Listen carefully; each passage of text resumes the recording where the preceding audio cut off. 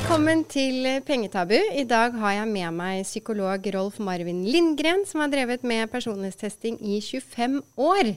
Og for å bli bedre kjent med oss selv, i tillegg få kartlagt økonomien vår, så har DNB utviklet en test i samarbeid med deg, Rolf, som heter Ditt økonomiske DNA.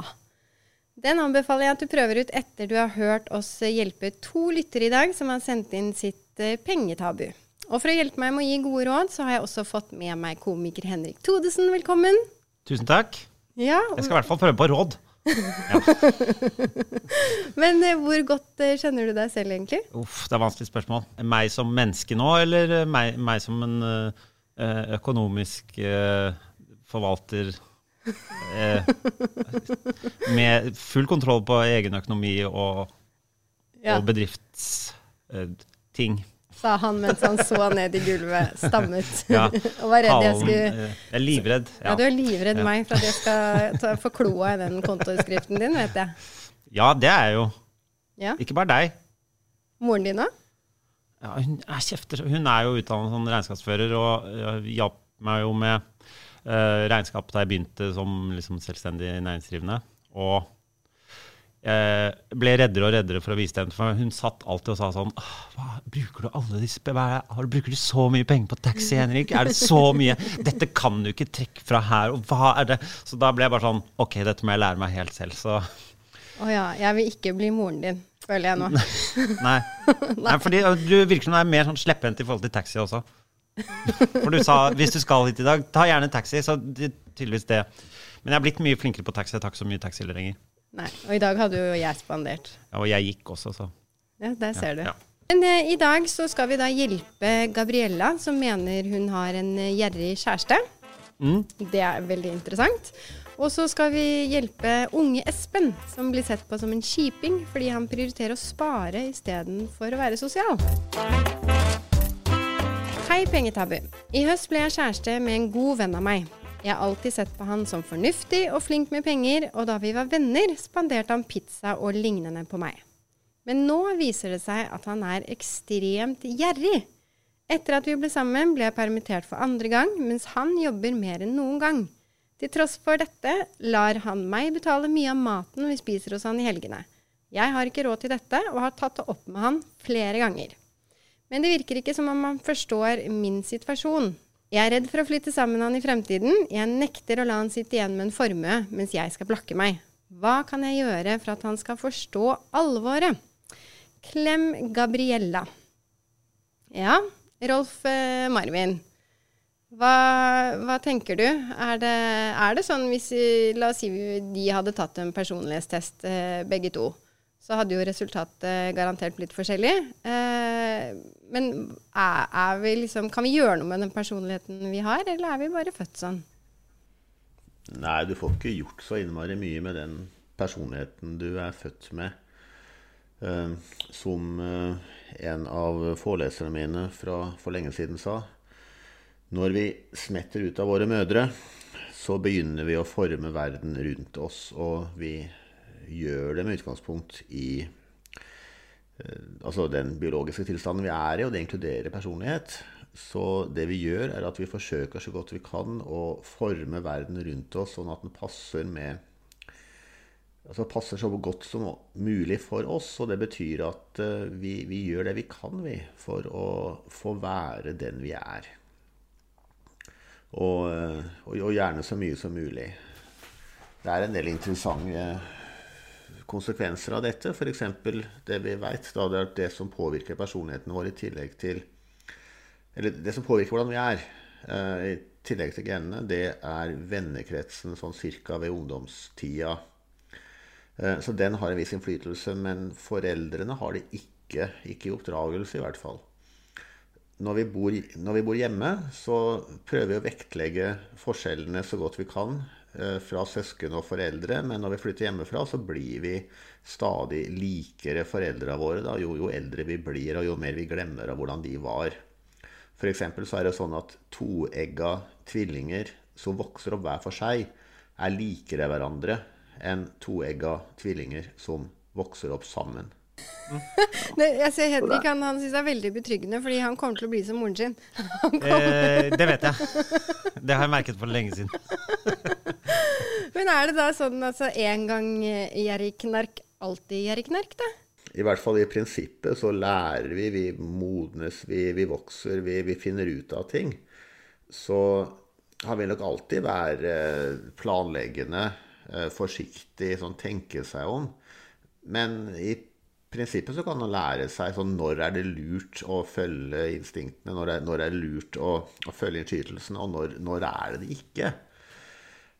Men som mann så tenker jeg at når hun sier at hun har sagt fra, snakker vi da om sånne hints, eller har hun vært tydelig? Ja, det tenker jeg også. Ja. At man kanskje bare føler... Det veldig ofte man føler at man har sagt fra om ting, og så har man bare følt at den andre personen skal ta hintet. Det kan jo være litt tilfelle her. Har hun sagt fra ordentlig? Og så føler jeg jo litt at han kjæresten også... ikke det litt sånn typisk at hvis han har vært sånn veldig spandabel og sånn, så det for å liksom vise at man det, og så man egentlig gjerrigknark, så det litt sånn der sjekk-opp-taktikk fra hans side. Og så har hun på en måte blitt hans, og da han ikke så god på det lenger.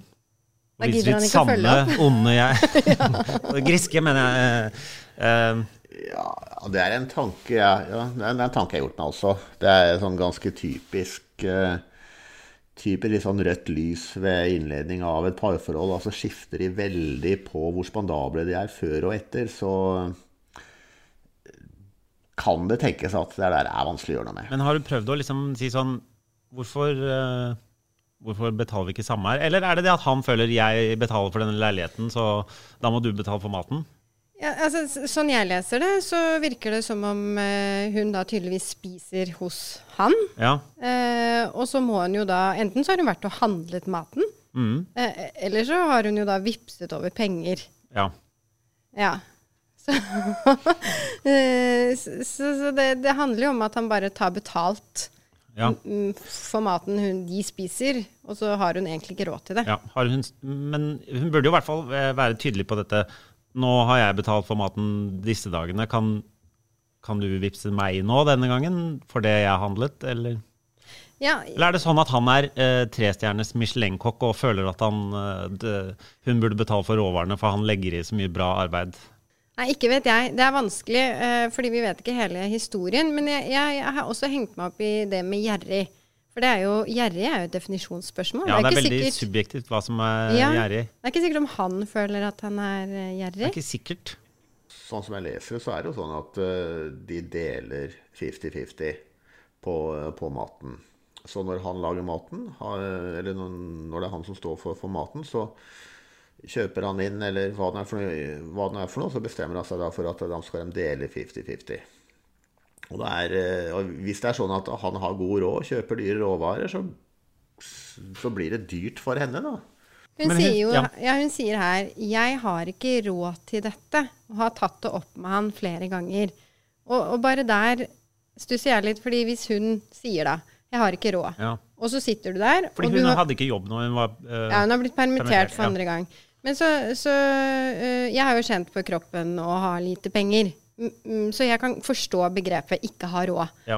Men hvis du sitter i andre enden og alltid har hatt god råd, du har kunnet kjøpe deg det du vil, så det ikke sikkert om du forstår begrepet har ikke råd. Nei. Jeg har merket det litt nå siste året. Jeg spilte jo teater, og så stoppet det, så har det liksom ikke vært så mye sceneting og tjent penger på det siste året. Og så har du venner som fortsatt har den jobben de hadde før,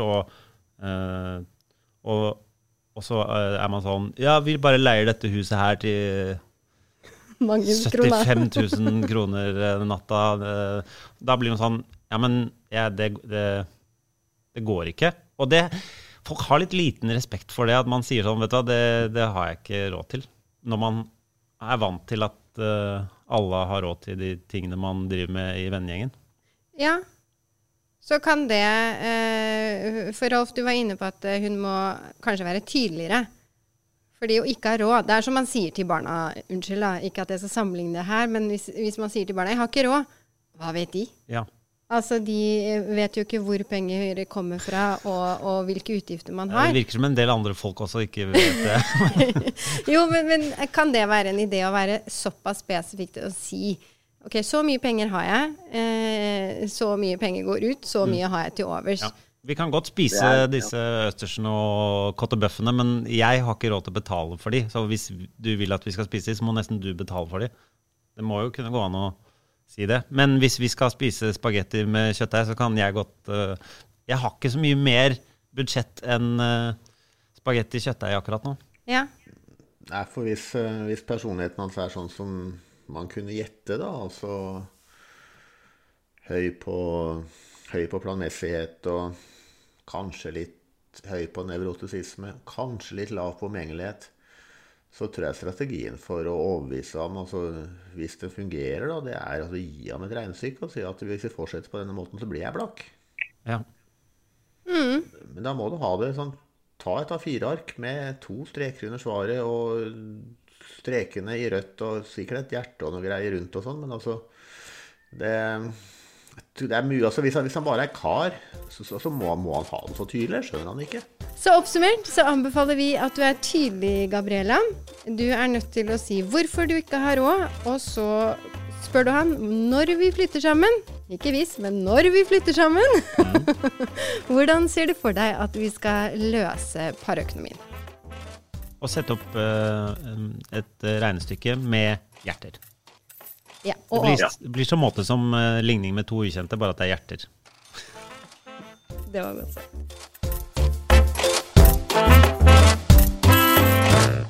Da går vi over til lyttebrev nummer 2.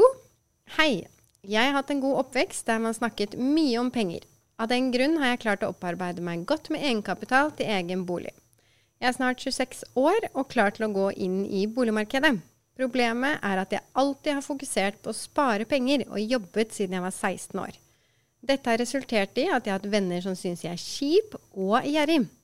De ønsker ikke å snakke om penger foran meg eller med meg i det hele tatt. For meg er det kjempeviktig å sikre meg en god fremtid der jeg har min egen bolig, men de færreste på min alder har samme prioriteringer som meg. Er det riktig at jeg er kjip fordi jeg takker nei til å være med på byen eller droppe en middag ute, fordi jeg ønsker å prioritere å spare pengene til bolig? Når jeg snakker om penger til venner og andre utenom familien, så kvier de seg. Det er tydelig at det er mye skam bak enten å ha penger eller forbruksgjeld. For meg er det læring, men for andre er det å snoke i ting jeg ikke har noe med. Jeg ønsker at vi skal kunne lære av andre, og derfor burde man snakke om det. Også de som har penger, prioritering om å ha god økonomi, føler også skam. Her er jeg.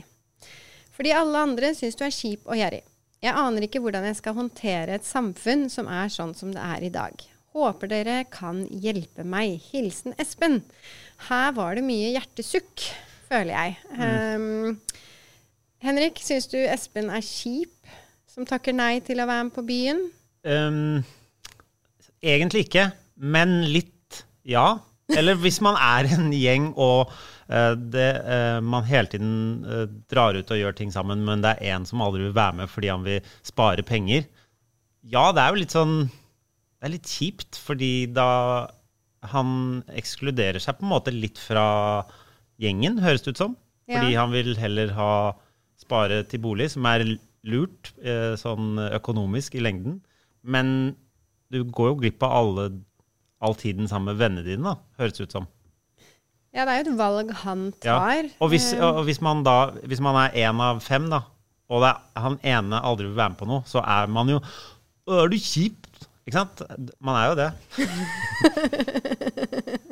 Kort oppsummert, ja. Så det er veldig lurt, men også litt kjipt. Altså, familien og venner, de kvier seg jo når han snakker om penger. Hvorfor tror du det?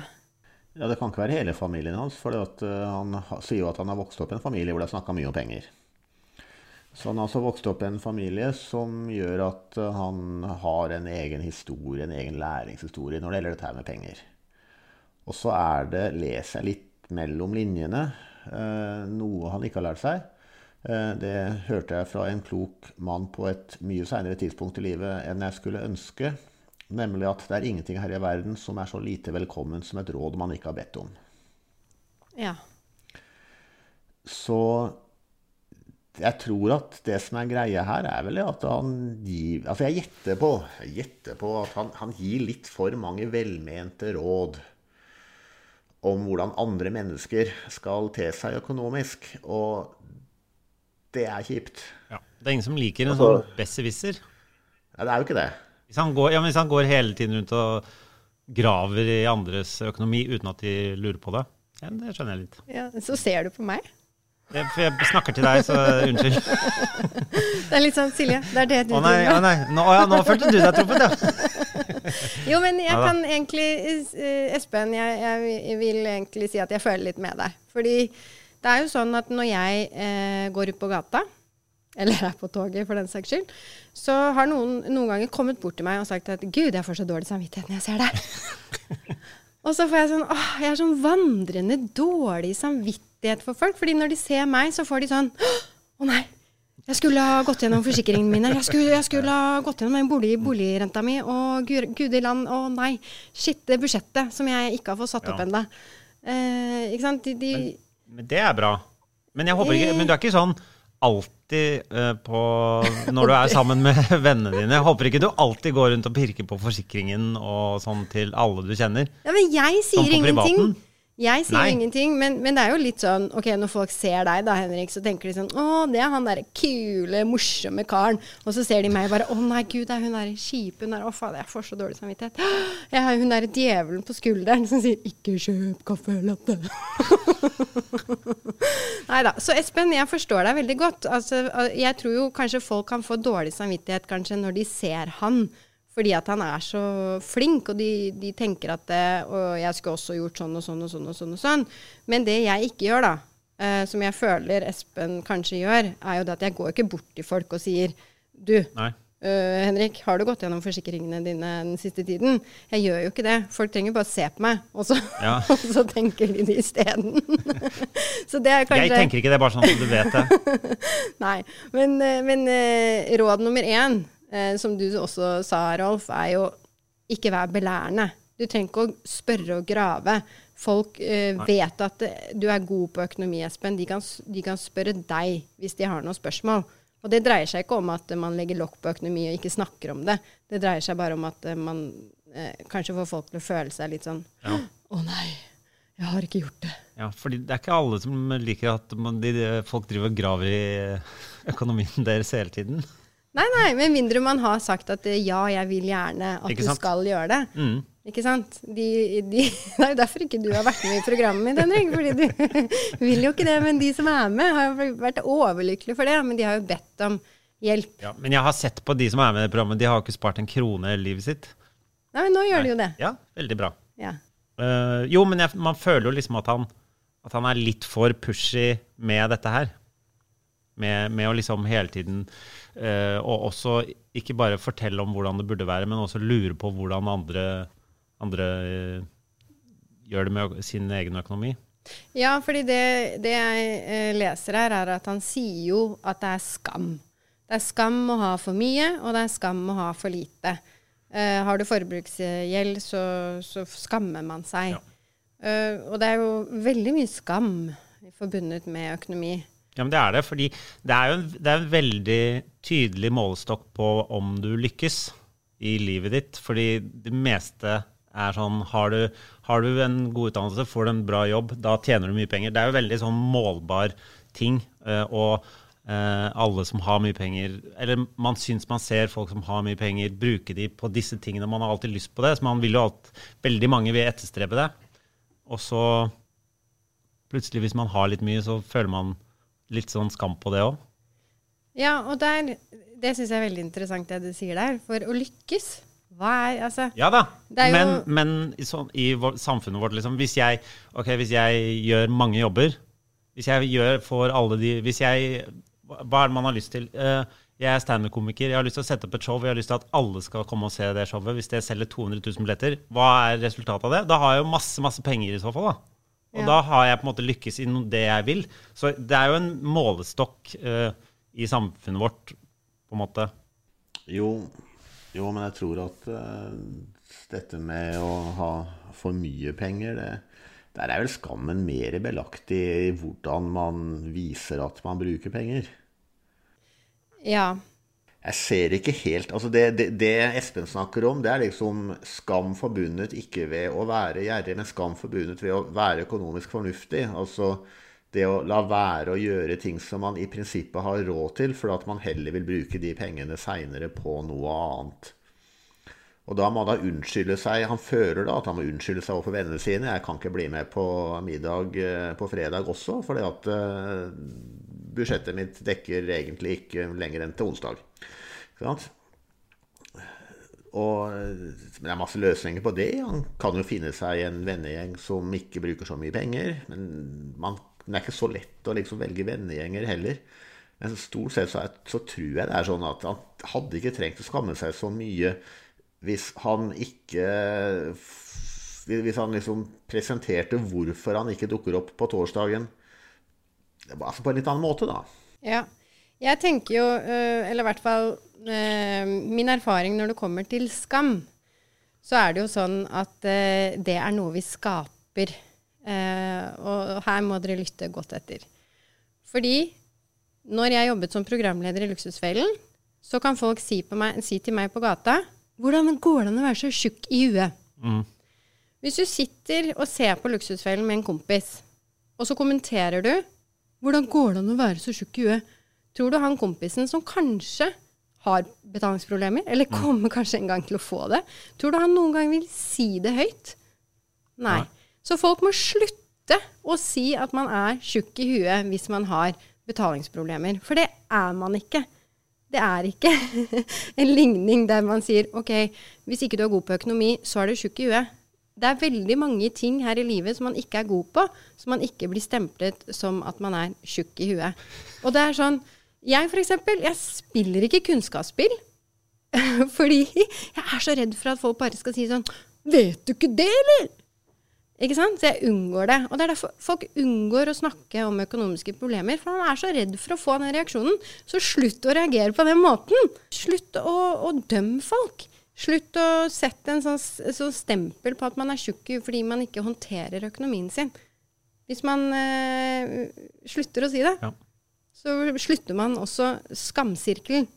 Men jeg har så mange venner som også sånn, som bare man sier nå det selvangivelse som ikke engang tør å sjekke. Altså, de bare sånn, de får bare sånn indre uro og angst bare man nevner hvordan gjør du det med kvitter. Altså, bare du sier sånn enkelt spørsmål om regnskap som de på en måte har holdt på med i 10 år, men de krøller seg helt og... Ja, men det jo, vi lærer jo ikke noe om økonomi noe sted. Det litt grann på skolen nå. Fra deg kan du lære litt nå. Ja. Det bra. Men det som Espen han jo fortvilet selvfølgelig over situasjonen sin, fordi han vil jo ikke være en kjiping. Men der tenker jeg jo at prøv å ikke være så kjip ved å si nei hele tiden, men heller komme med noen forslag på, ja, men vet du hva, i stedet for å gå ut og spise, gutta, så kan vi ikke dra på en sykkeltur da. Så tar vi med stormkjøkkenet, og så lager vi noe deilig middag, og så tar vi med hengekøya, og så sover vi over til morgen. Så kan han jo komme med forslag, så det litt sånn, ikke steng døra, prøv å være litt åpen, Espen. Ikke melde deg ut av gjengen, bare fordi bolig viktigere. Ja. Venner fordi alltid viktigst. Du enig at det et kjedelig argument. Vil du være med ut på byen i helga? Nei, jeg skal kjøpe bolig. Jo, men det men det et veldig lite sexargument, men det jo lurt, ja. Ja, men vi oppfordrer deg, Espen, til å være litt mer... Men jeg synes det veldig bra at han Ja, fortsett å spare, men husk på at venner viktig. Ja. Oppsummert så syns vi at du kjempeflink, Espen, som sparer, men ikke spar deg til fant, fordi venner viktig. Så I stedet for å bli med på deres forslag som du kanskje tenker dyre, så må du foreslå noe selv som lommeboka di tillater. Og så det kanskje greit å ikke gi råd til folk som ikke vil ha de, rett og slett. Men plutselig, nå han jo 26, plutselig om noen år så kommer alle de vennene og vil ha de økonomiske rådene, fordi de blir sånn, fader, vi skulle hørt på deg fra starten. Men, ja. Ja, og da det ikke nødvendig å si, å gni det inn, og si at ja, det skulle du ha hørt på meg, ja. Tusen takk til Rolf og Henrik. Nå håper jeg at både Gabriella og Espen og alle dere andre som har lyttet til podden har blitt klokere. Og hvis du ønsker at vi skal hjelpe deg med ditt pengetabu, så kan du sende inn en mail til pengetabu@dnb.no. Og Henrik, til slutt, du har jo ikke tatt noen personlighetstest. Nei, kanskje jeg må du kan prøve ut ditt økonomiske DNA, den nye testen nå. Ja. dnb.no. Går du inn der, så får du kartlagt økonomien din. Ok, og det lurt. Ja, det lurt. Og så får du tatt en personlighetstest. Ja, 2 igjen. Juhu!